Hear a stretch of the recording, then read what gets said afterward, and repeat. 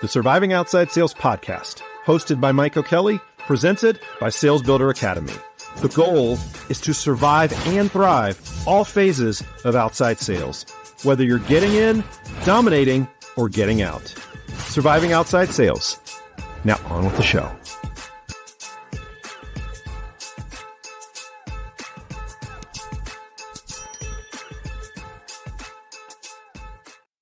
Welcome to the Surviving Outside Sales podcast. I'm your host, Mike O'Kelly. I hope everybody is having a fantastic start to their week. We're already into the summer months. It is absolutely crazy how fast the summer has gone by. So I want to start off by talking about a couple things, okay? The first is there was a massive layoff again in the pharmaceutical world that touched me in the dermatology world. And the entire sales division was released. And the press release from the company, from the CEO, was that they didn't have a long enough cash runway to support the sales and to support the company.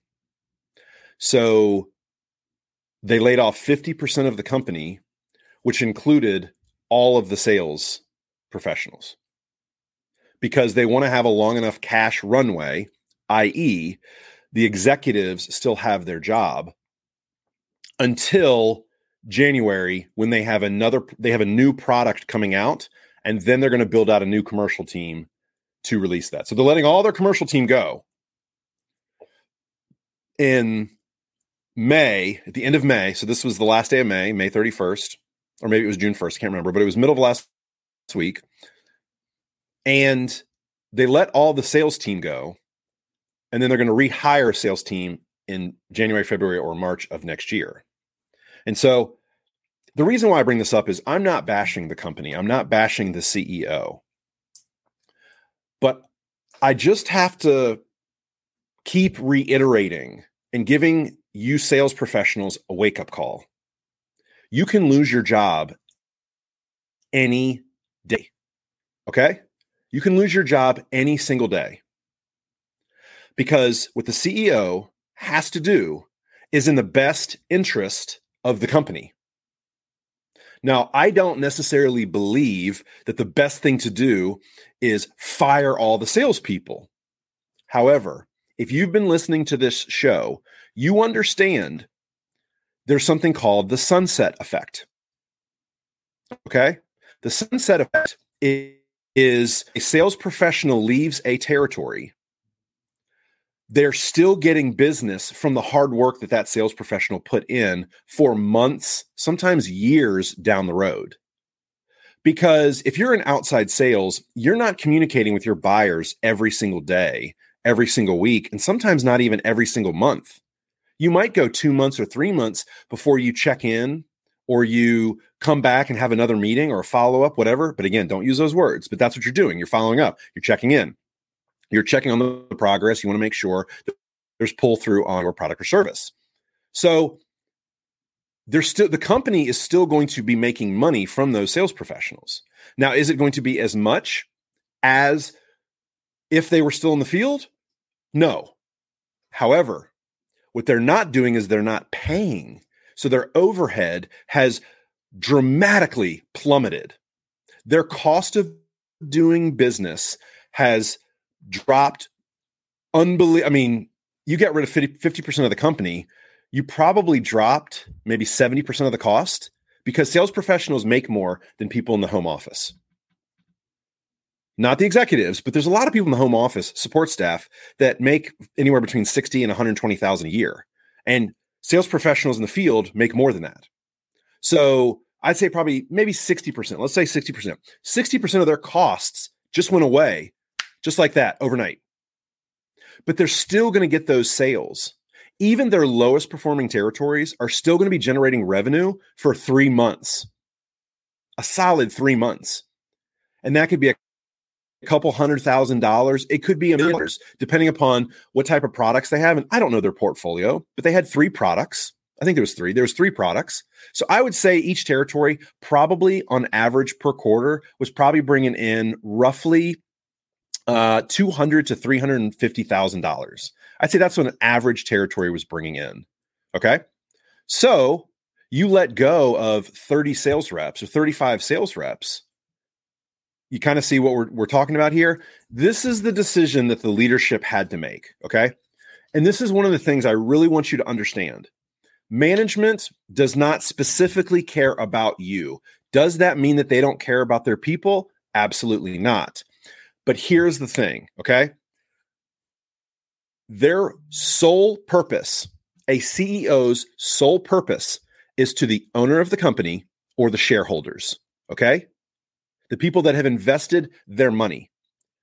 If you are an employee, you are not thought of in the room because you haven't put any money into the company. The investors have. The owner of the company has. And that CEO wants to keep their job. Now, it doesn't necessarily mean that they're going to be cutthroat, okay? Because what they also don't want to have is a reputation in the industry that they are impossible to deal with, and you don't want to work for that company because it's a butcher shop. So they have to balance saving the company with saving reputation, okay? And when I was just a sales professional, I hated it. I didn't understand it. But the more I've started talking to these executives and understanding what their process is, it makes total sense. And you have to understand the business principles behind it if you are going to be the best sales professional you can be. And understanding how to read a P&L sheet. And this goes to the overall topic of what I'm talking about on the Surviving Outside Sales podcast. And what I'm talking about on the Sales Builder Blueprint. In the business of sales. What just happened last week was the business of sales. Sales as a business is closing. The business of sales is everything else. And that is the education that I'm trying to provide and giving people a glimpse and a view into the business of sales. Last week was business decision. It was nothing personal. That CEO made a decision based on the long-term survival of the company. Okay? I want you to think about this.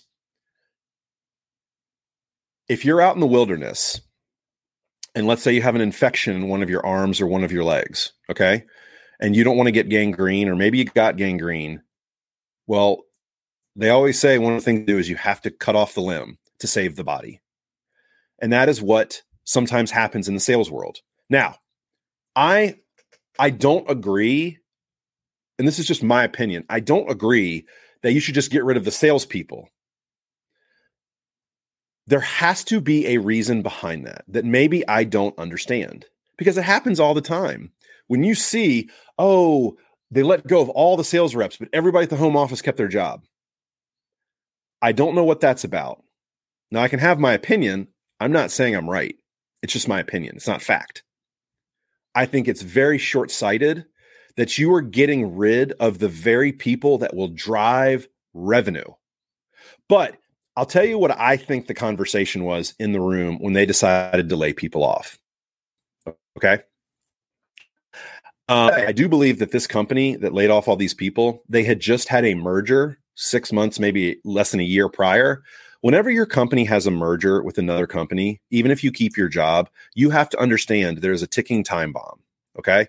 Because the amount of money that was spent to purchase and acquire a company, they have to recoup that money somehow. It's very expensive. Okay. So the first place they're going to look in the sales world is the sales professional. It doesn't make sense. I don't agree with it, but guess what? I'm not making those decisions. I believe you should probably get rid of some support staff before you get rid of people that are driving revenue. But again, I don't know everything about the back end of those businesses. I only know what I've talked to with executives, but the decisions that are made are not, oh, you know what? I really like Mike and Charlotte. I really hate to do this. It is, all right, we got to let Mike go. We got to let Susie go. We got to let Steve go. We got to let the entire sales team go because we are out in the wilderness. We don't have food. We've got an infection. We need to control it. Let's just chop off an arm. That's the business of sales. That is the unfortunate part of the industry that, if you're listening right now, you're working or trying to get into. If you have your eyes wide open and you just understand what is going on, it is going to be a much smoother career and world for you. Just don't have your head in the sand. And don't be unprepared for that. So I just wanted to kind of touch base on that in the beginning. It's a real shame. I know some people that were impacted by it. And you just hate to see that. You hate to see that. But you have to understand, I'm telling you right now, if you are in the sales world, you have to understand the business of sales. I talk about it in the Sales Builder Blueprint, my new course that I just released. And by the way, if you're listening right now, I'm going to extend the discount to kickoff. If you just want to shoot me an email, Mike at Surviving Outside Sales, I'll give you all the details. But if you want to take advantage of that, you can. Just shoot me an email, Mike at Surviving Outside Sales. In the Sales Builder Blueprint, I talk about the business of sales and understanding the back end. I was very fortunate early in my career. I worked for a company like Enterprise, where I was forced to understand how to read a P&L sheet. I was forced to understand how every decision that I made as a manager of a branch affected the bottom line, because guess what? It affected my commission. The profitability of the branch directly correlated to my commission. So you better believe I knew exactly every dollar that was going in and out of that branch, and I understood the costs. I understood how much my employees were costing me. I understood how much they were bringing in. I understood where we needed to drive revenue. I understood where we needed to control costs. So I was very fortunate at a very young age in my career that I understood the business of sales. I think that's the reason why my entire career, I've thought of my territories as my own business, and I've run them as the blueprint of business of sales, as opposed to just a closing factory, just close, just single sales interactions. I've always seen it in a much bigger scope, but I think that you need to as well. Even if you don't decide to join the Sales Builder Blueprint, that's okay. You need to start thinking about your business as a whole and what affects it. So if you're working for a company, you need to understand, how do they make money? How do they make money? I was talking to a sales rep 2-3 weeks ago, right before Memorial Day weekend, and he was talking about, I don't understand. They said the territory's not profitable. He was put on a PIP, a performance improvement plan, and he didn't understand because he's like, I'm doing $250,000 in sales a quarter, so I'm doing about $1 million a year. I said, okay, well, how much are you making? And he told me how much he was making, and I said, okay. He's in the pharmaceutical world, and he's got a ton of samples. Okay. And this company has got so many people at their corporate office. They have a chief sales officer. So they have a CSO. They have a VP of sales. They have a VP of product development and sales. They have assistant GM of sales and sales training. They have a director of sales. They have a director of training. So I don't know who the assistant GM reports to. So right there, you've got like 8 executives in the sales department. So I can tell you right now, they can't decide on anything. First of all, you got VP of, you have something called the assistant general manager of sales and training. You've got product development. You've got director of sales, director of training. Then you've got regional director. Then you've got a regional manager. So the regional directors are over the regional managers. And then the regional managers are over district managers. And then they have 2 district trainers. I looked at I'm not going to say the company, but I looked at the LinkedIn and I just started laughing. I was like, oh my God. I was like, no wonder you're doing $1 million in sales a year And you're probably costing the company money because their overhead is probably through the roof. They can't make any profitability. There's some companies I've worked for where it was literally sales division, director of sales. Sales division, regional manager, VP of sales. That's efficient. You don't have too many cooks in the kitchen trying things, but a lot of overhead. So it's just little things like that. It's understanding the business of sales and the business of your company. How do they make money? What is your unit cost? How much is the cost to produce? One thing that absolutely killed me is I took over a position with post-procedure kits, okay? And I was walking into accounts, and I took over several in Charlotte, in Raleigh / Wilmington, and then Charleston / Savannah. And I was just stunned at how many samples they handed me. Now, we didn't have samples in the traditional pharmaceutical sense, like they were FDA controlled and there were lot numbers. Like, yeah, there were lot numbers, but I mean, it was silicone and in different viscosities with different products. It wasn't something that, there's no contraindications unless you just happen to have an allergy to silicone, which is like 1 in a million. But there was no, it was not ingested, et cetera. So, but I was just amazed that I'd also go to some of these clinics and these offices and the amount of product that they had. And so I went and I looked at the amount of product had from these 3 territories. And at one point it was like $50,000 worth of samples. It was ungodly. And I'm like, well, no wonder these territories were costing the company a ton of money. Look at the outlay of product, which by the way was not needed. But I'd also go into these clinics, and these clinics would be loaded up with thousands of dollars of samples.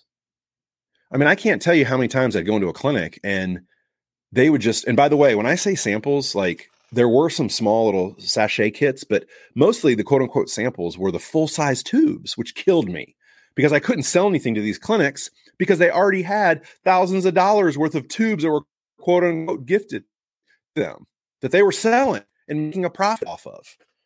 So again, it's understanding the back end of the business, understanding how the money comes in, how the money is allocated, and how you can really drive revenue. So the business of sales really is all encompassing. Okay.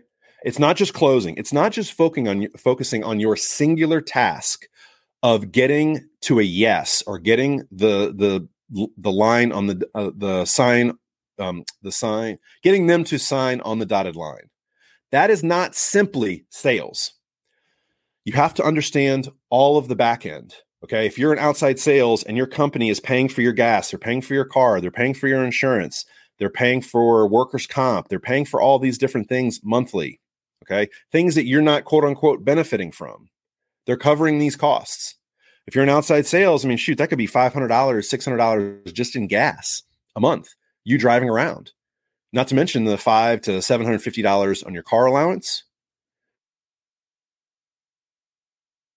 Right off the bat, you're costing the company $1,500. Then 401k, it's all the payroll they have to pay for. It's all the insurances that they have to pay for. And when I'm talking insurances, you have to also understand, it's not just the health insurance. They have to pay for all different types of business insurances in case they get sued. They have to have different types of insurances in case something happens to you in the field. It is ridiculous how much, and I'm going through this right now, opening my first brick and mortar franchise store for Restore Hyper Wellness. I tell you, it is just the amount of money that's just going out right now is absurd. So it's understanding the two sides of the sales world. Sales is a business. Yes, it's very important. But the business of sales, I can't reiterate this enough. I hope it doesn't come across preachy. You have to become a student of your business and what affects your profitability, what affects your costs, and how much revenue you need to drive in order to make a big profit for your company, because that is how you're going to get paid. And that's also how you're going to keep your job. Because even if you were getting paid and you're making what you think is a good amount of money, like let's say you're making $150 and you're thinking to yourself, man, this is great. It's awesome. You could be costing the company money every day you're in the field. And they're not going to come out to you. They're not going to come out to you every day and say, oh, hey, Mike, you're costing the company money. So just want to let you know, if you don't get revenue up, we're going to have to let you go. It usually comes into either a PIP. By the time you get a performance plan, it's over. It's over. Okay. Let's be honest. Once you get a performance plan, I've never been on a performance plan, but I've heard once you get on a performance plan, it's basically like lights out. They're basically just creating documentation to fire you.